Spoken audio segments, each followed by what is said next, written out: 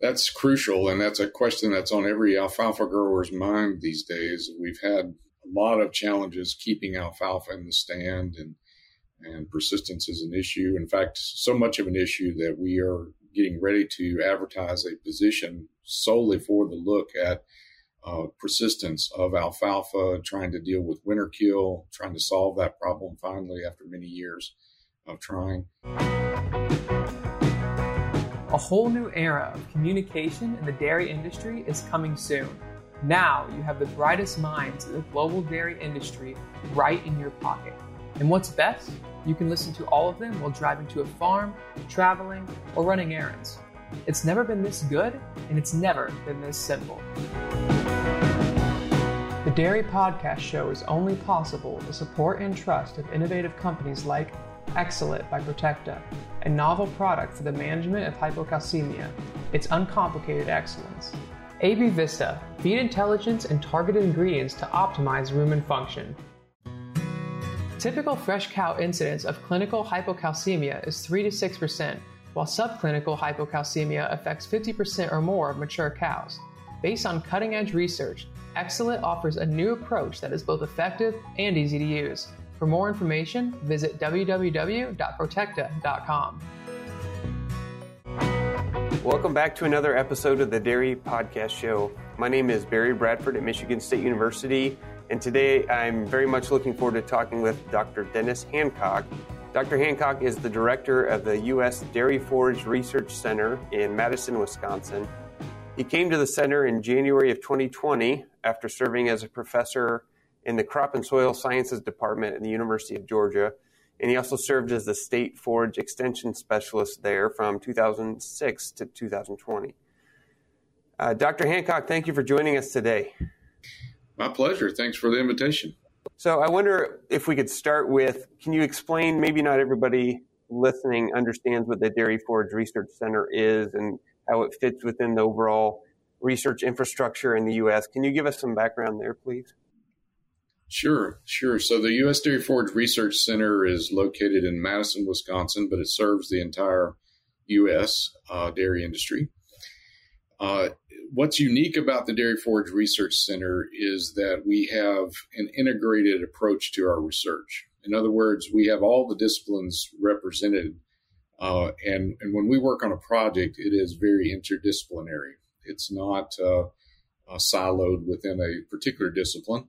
It is very interdisciplinary. As you know, anyone that's been on a dairy farm, especially dairy farmers, know life is complicated and these things interact. And so that's why we have that set up that way. The Dairy Forage Research Center is part of the USDA Ag Research Service, or ARS.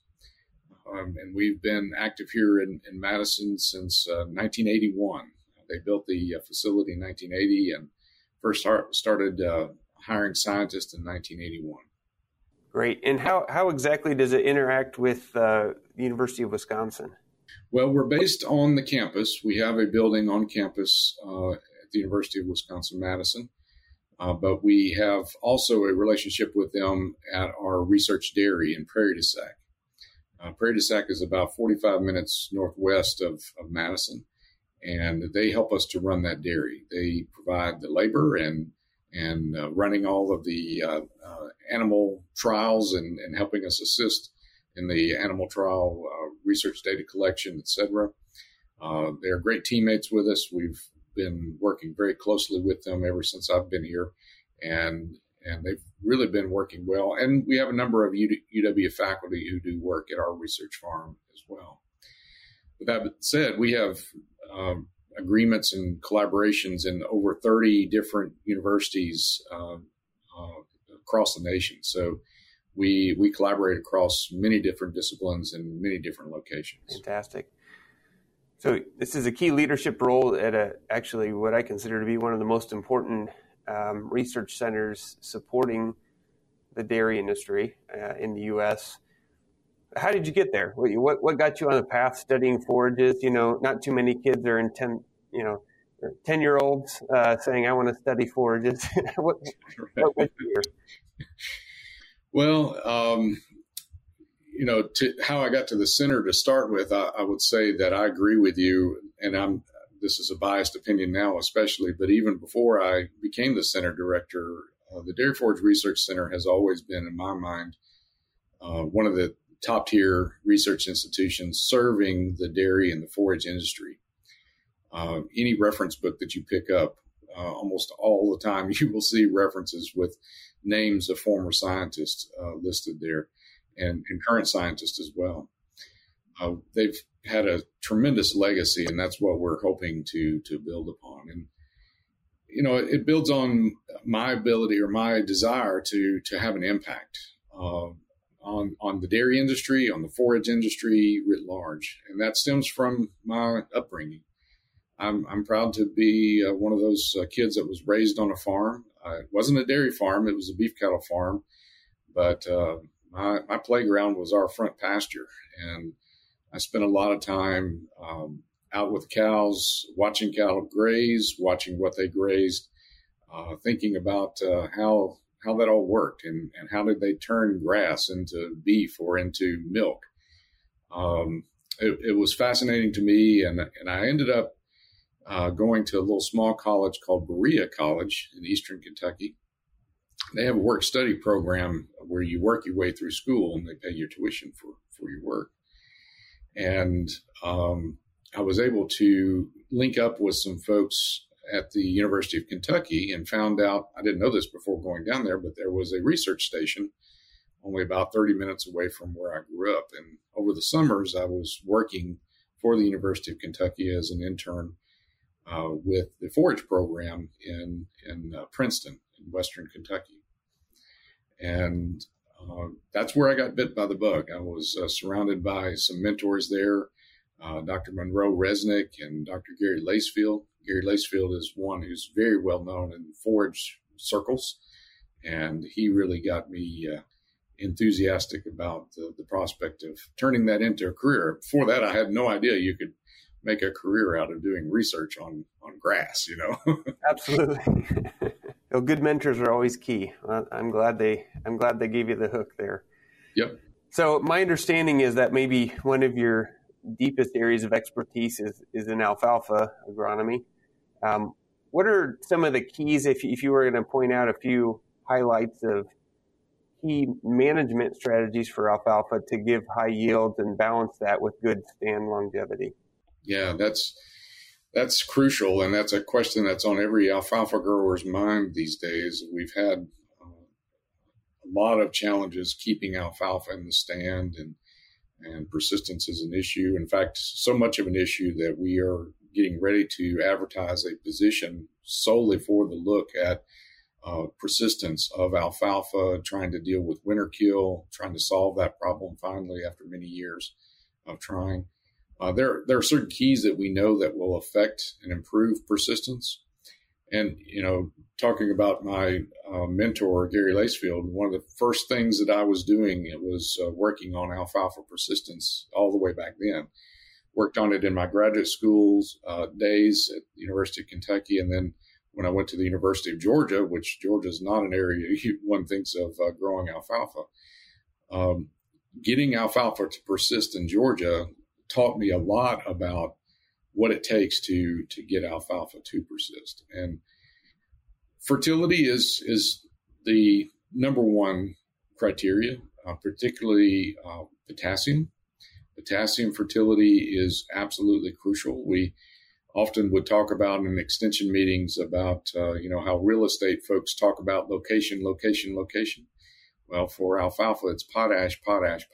It's so crucial to everything that it does, especially as it relates to carbohydrate reserves in the roots. Being able to store those carbohydrates in the roots through the winter, potassium is absolutely crucial to that. And I assume that would be critical to preventing winter kill? It is one of the main issues and one of the main criteria to trying to prevent winter kill. The second thing is with harvest management and making sure that we're not just thinking about the top growth, that we're also thinking about what's under the soil surface. And that's particularly true as we go into the fall. And here in Wisconsin and Michigan and the northern states, what we have to be very careful about is our timing of that last cutting. We really have to be careful about cuttings taken after about the first or second week, depending on how far north you are, of September. And, if we cut too late, let's say we cut in late September, and that crop begins to regrow a little bit, well, if it regrows about 6 or 8 inches, it's almost depleted all of its carbohydrate reserves to be able to grow that far. And then it doesn't have anything to grow back in the spring. It's weakened going through the winter. It doesn't have the electrolytes in the roots and the crown to be able to resist freezing damage, etc. So it becomes very challenging. So harvest management in the fall is really crucial, and then harvest management through the year. We in the dairy industry, we tend to harvest alfalfa in that late bud stage, or maybe even in the early bud stage, trying to get that ultra high quality out of it. And that really, over time, will deplete the root reserves of alfalfa. Occasionally, it's nice if we can take a little bit later cutting, something that's gone to, say, the 10% bloom, particularly in the late summer or early autumn. That's when we really see the best benefit to root reserves. So you mentioned the challenge of growing alfalfa in Georgia and a lot of the years you spent trying to help people do that. I am not much of an expert here, so it's not immediately apparent to me why that would be difficult, because we talk so much in the north about winter kill. So what's the big challenge in the south, and how do you help overcome that? Well, there's several big challenges in the south. One is that that is a cool season species that's trying to grow really well in extraordinarily high heat and humidity. And especially through the overnights when the temperature is 80, 85 degrees and nearly 100% humidity, the plant actually has difficulties respiring and really being able to handle that kind of stress. Disease pressure is ultra high. The fertility, the soil pH typically is really low. There's the typical soil pH in many of the southern states would be in the low 5s. So allowing and making sure that pH is in that 6.5-ish range, it requires quite a bit of lime. Or in the case of Georgia, they have a lot of poultry litter that goes out there. And poultry litter has a lot of calcium in it, as well as buffering of the soil pH, and improves the pH of the soil, and obviously a lot of fertility. So it actually fit pretty well in those systems.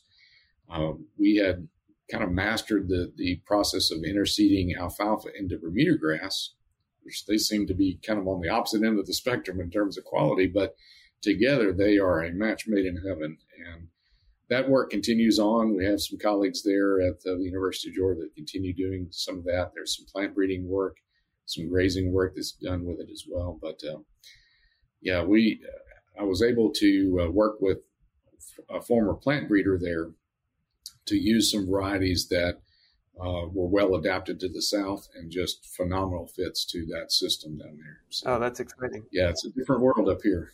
Yeah, I've never heard of a Bermuda grass alfalfa intersection. Pretty neat idea. Yeah, it really works well. It would make some really good beef cattle feed, as well as for dry dairy cows, heifers. Dairy heifers on that would be really good. And they also include some of that into dairy rations in some farms. So one reason that alfalfa is nice, if we can get decent persistence, right, is it's a perennial crop.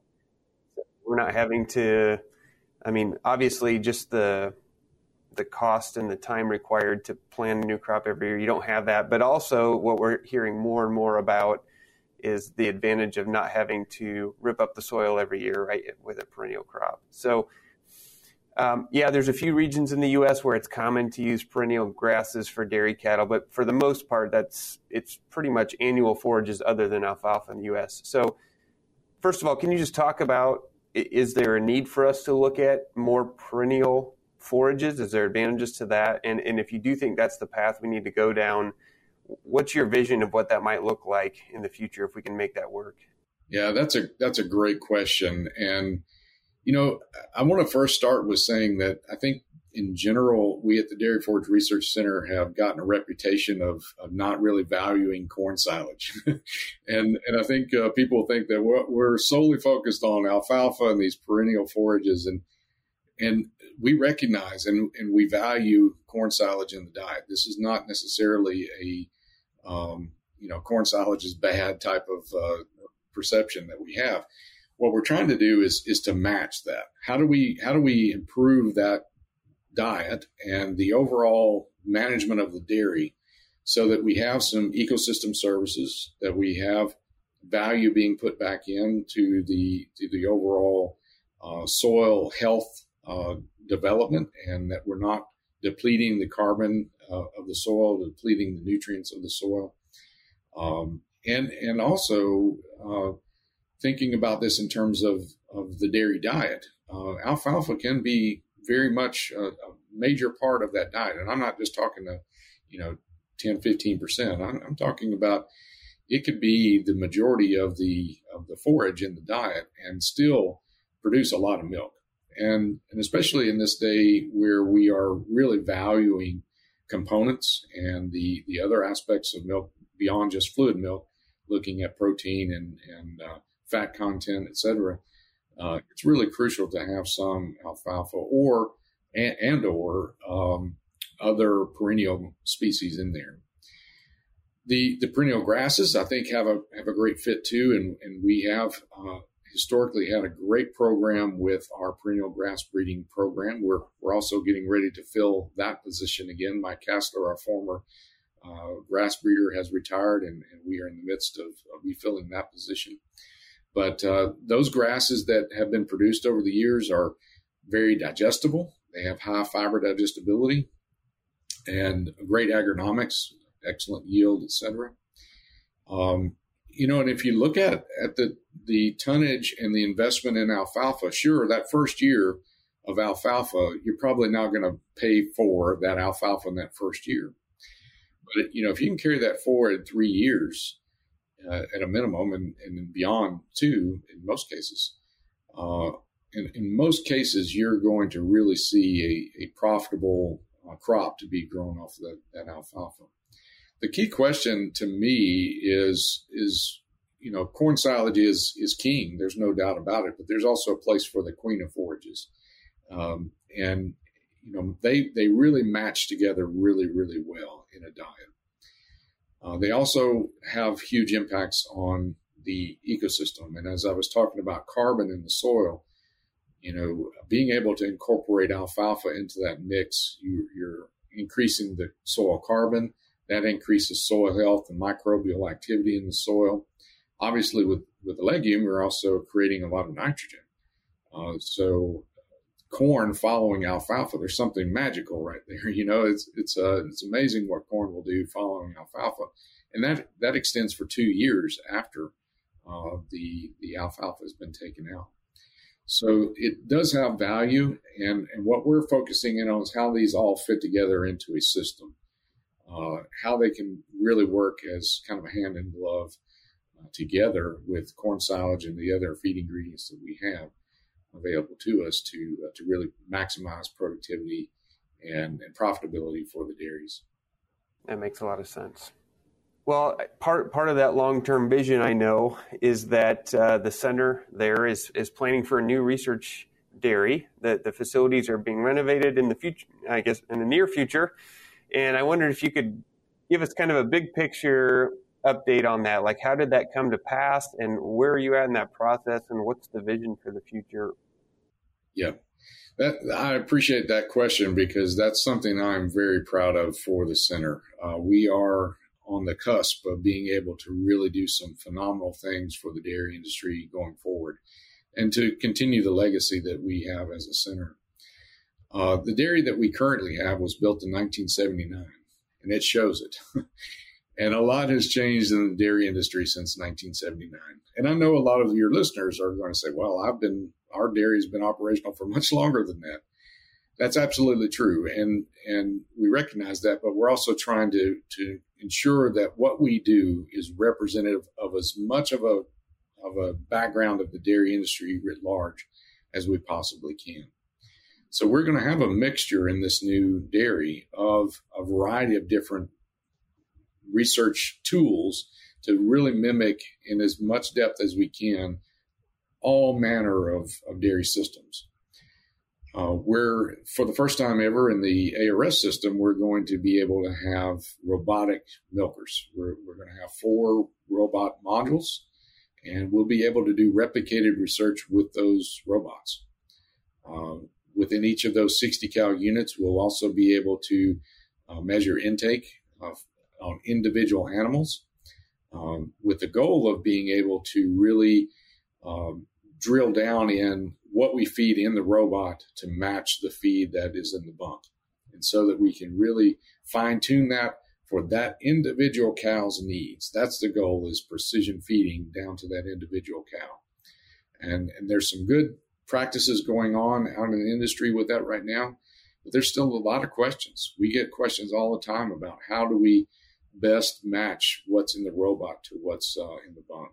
So that's one of our main priorities. The second thing is we're still going to have conventional freestalls. We're going to do some replicated pen-based research in freestalls. We will have 20 pens of 8 to be able to do a large number of trials. 4 of those will actually be set up to do jerseys, by the way. We do have a herd of jerseys as well as a Holstein herd. So we're able to do some comparisons between those species, or not species, between those 2 different breeds. They sometimes act like 2 different species. They definitely are different. And then we also have tie stalls. We will have 48 tie stalls where we will be doing some very precision, advanced types of research, where we would be feeding very precise rations to them, doing infusions even, where we would be measuring things in microliters and parts per million type of research. And then finally, we'll have emissions chambers. Everything these days is talking about the net zero initiative within the dairy industry, and we are committed to assisting that process. We want to get to a net zero greenhouse gas emissions. And one of the ways that we do that is to fine tune what we feed to our dairy animals. And one of the key things that we need to understand is what they produce. So we will have the capacity to do that for individual animals, even to a point of measuring not only methane, but nitrous oxide, nitrogen gas, oxygen consumption, carbon dioxide, maybe even hydrogen sulfide. Those types of things we hope to be able to conduct in those chambers. So in addition to that, we'll have kind of a state-of-the-art campus. What we'll have in that farm is really a campus of buildings where we will be able to do other types of research. We're also going to increase our agronomic research capacity in that new facility. And then, of course, we have to accommodate the farm itself. They have to grow the crop for our 360 cows that we milk, and the dry cows and the heifer stock that we have in addition to that. We will be also grazing with our heifers quite a bit too. So that's going to be something quite new that we're looking forward to integrating into the system too. So yeah, it's exciting. And that's one of the reasons that I came to the Dairy Forage Research Center, is because I knew this was on the cusp. And for me, this is about impact. And one of the things I want to do, I'm sure you probably have a similar philosophy, but I got in this to help dairy farmers. I want to make it where we're providing answers to the real world and something that they can put in place on their dairy. And that's the legacy of the Dairy Forage Research Center. And that's what I'm trying to do to continue that, or I'm going to die trying. That's the hill I'm going to die on, is to try to get that done. So a few questions. I mean, that's, how comprehensive the tools will be is pretty exciting. Is this going to be in Prairie du Sac? Is that correct? Yes, it's actually going to be about 5 miles away from where the current dairy is, but it's actually going to be more central to where our crops are located. It's a long story, but the long story short is when the original dairy was built, there was a Badger Army ammunition plant. The U.S. Army had a ammunition plant that we were able to crop the land, but we couldn't build anything on that land. We had to build off to the side. They exited the property in the late 90s, and they gifted us the land in 2004. And so we are now able to build on that land and move everything a lot more centrally located. And also, by the way, away from the Wisconsin River. If you've ever been to our dairy farm, you know that we're about 300 feet away from the Wisconsin River. It's a terrible place to build a dairy. Yes, it is. That was really the only spot that they could go with. So yeah, it will be a lot more environmentally friendly from that standpoint, less risk, and also a great show place. We're really going to be excited to bring visitors to that new facility. For sure. So you mentioned you knew this was on the horizon even when you took this job.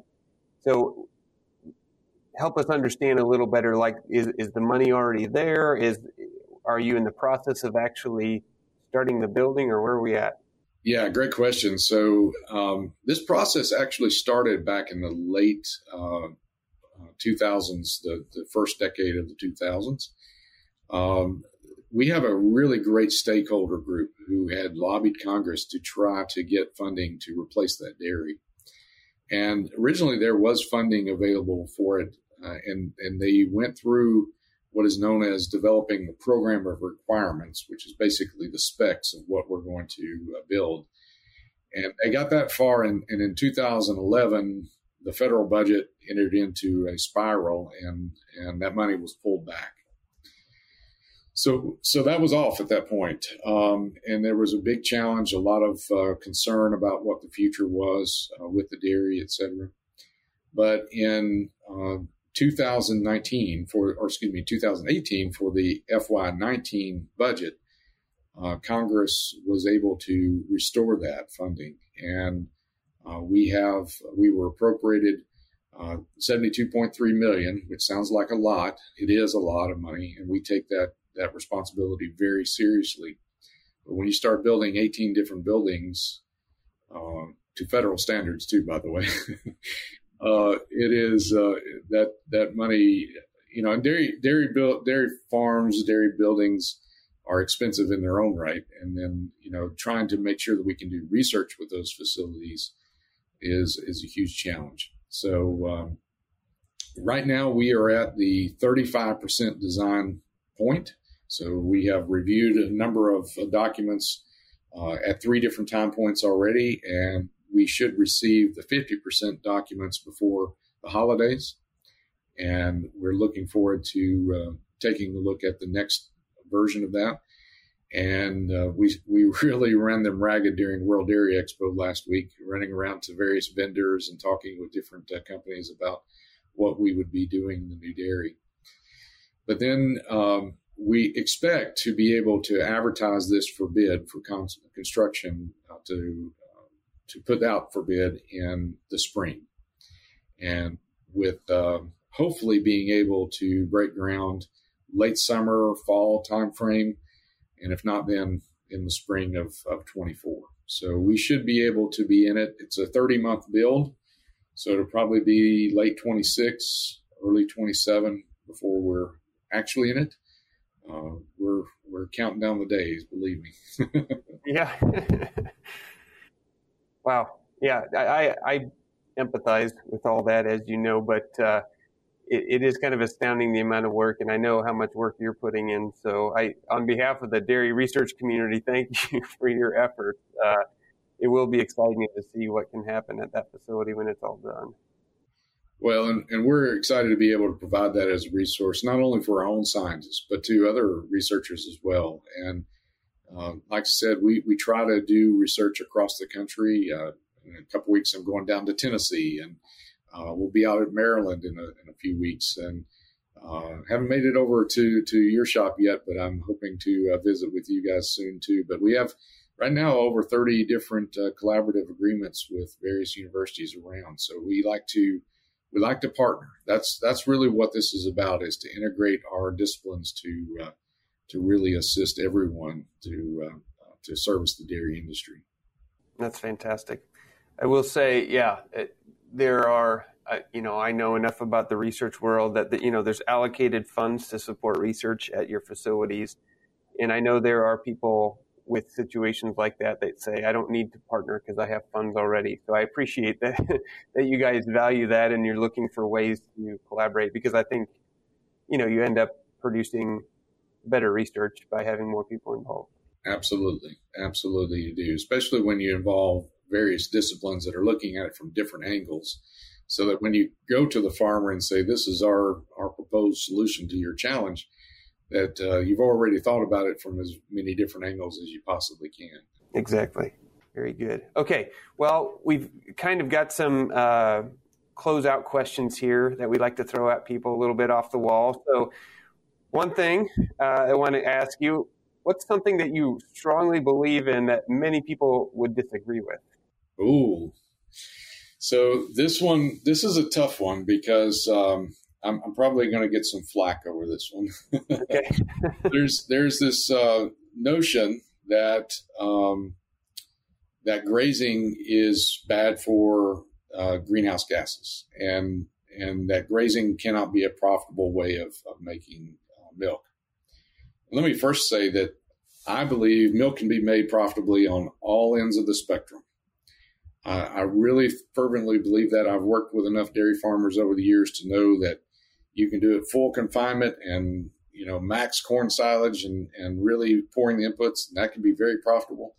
The other end of the spectrum can also be profitable. Every farm is a little bit different in what they can do. But one of the big things is there's a common misconception that any animals that are grazing are just, their carbon footprint is through the roof. And that's actually not true. We've done some comparisons where in some of the early work that I did at the University of Georgia, we were comparing conventional dairies to grazing dairies. And in some case studies, we found that per unit of milk, it was basically the same. There really wasn't that much difference. And especially if you consider not just the greenhouse gases, which, by the way, if we're grazing a really high-quality diet, a high-quality pasture, and supplementing with good quality feeds, that greenhouse gas emissions are relatively minor. But if you look at what's stored in the soil, the carbon footprint of the negative impact on that carbon footprint of socking a lot of carbon down into the soil because of rapid root turnover in that soil, and you're building soil organic matter, it can be really phenomenal. In fact, one of the most highly cited papers that I was involved with was actually ended up in one of the Nature journals. It was looking at the buildup of soil carbon in these grazing systems, and it was at a record rate. There is no other study in literature that shows as much carbon buildup in the soil as we observed in some pasture-based dairies in that study. It is phenomenal and I didn't believe it to begin with either. I thought that it was probably, maybe the top 3 inches it'll build up. But no, it was down several inches deep into the soil, adding tons and tons of carbon to that soil every year. So that's a popular misconception that grazing is bad for the environment and bad for a carbon footprint. But truth is that we can do all of those systems very well and still aspire to and reach that net zero initiative. Okay, great answer. It is time to our famous three. The Dairy Podcast Show is only possible with the support and trust of innovative companies like DSM, providing innovative feed additives that improve the efficiency and profitability of dairy production. Diamond V, because animal health deserves a healthier approach. All right, our 3 standard closeout questions. First of all, what's your favorite dairy-related book or resource? Well, that's a great question. I have so many on my desk that it's hard to pick one. I'll tell you one that I'm working on right now. It's a brand new publication on corn silage that some of my colleagues there at the UW and surrounding states have been party to. I think you can get it through the Hordes Dairyman magazine. Not trying to advertise. I'm just saying that's where it's published. So that's probably the one I'm reading right now. Probably my favorite of all of the forage dairy books is the one I really started with and got me started in my career, which is the Southern Forages textbook. It was written, co-authored by one of my mentors that I mentioned earlier, Gary Lacefield. And after my first summer working with him, he gave me a signed copy that was signed by all three of the authors. And I was just a hick from the sticks of Kentucky. I had never met anybody who'd written a book before. That was so cool to me to get someone to give me a book that they had signed. So that's probably my favorite. Yeah, that'd be hard to beat. I like that. All right, what about your favorite book or resource outside of agriculture? The obligatory one, and everybody's going to think that I just am saying this, but the Bible is still really an important reference book for me. Also hard to beat. Yeah. It's very hard to beat. Yeah. And it's just very durable. It's been around for a long time. But, probably I travel a lot, so I do a lot of audiobooks, and I actually like to listen to a lot of fiction when I'm driving. So that's probably my next one. Some things like Michael Connelly or some of those mystery fiction novels are really a lot of fun for me to listen to and read. Makes sense. Yep. And then, in your opinion, what sets successful dairy professionals apart from those that are less successful? Oh, yeah. Well, I'll say two things. One is vision and investment back into the business. Some of the most amazing people that I've met in my career have been dairy producers or other farmers who had vision, that could see something in a field or in an opportunity that no one else could see. That they saw something that was just phenomenal, and turn it into a very profitable business, an opportunity that no one else really saw. The second thing is they invest back into their business. Like any business, one has to reinvest in their business to be able to grow, to keep up with the growth of the industry. And I think one of the challenges in the dairy industry is with the ebbs and flow of the milk prices in the market, being able to continually set aside 10% or whatever it might be to reinvest into the business is absolutely crucial. Great points. I think it's particularly hard when you have to make a very large investment at least every 20 years, right, to at least renovate a boiler, if nothing else. And that's hard to stock away that kind of money. But yeah, you're right. That's a big difference. Well, Dr. Hancock, I have very much enjoyed this conversation. Thanks for sharing some of your wisdom on forages and also an exciting project at the Dairy Forage Research Center. And appreciate you taking the time for this. My pleasure, and I appreciate the invite. All right, well, take care. That's another episode of the Dairy Podcast Show. Please don't forget to subscribe so you don't miss any more of these episodes. Take care.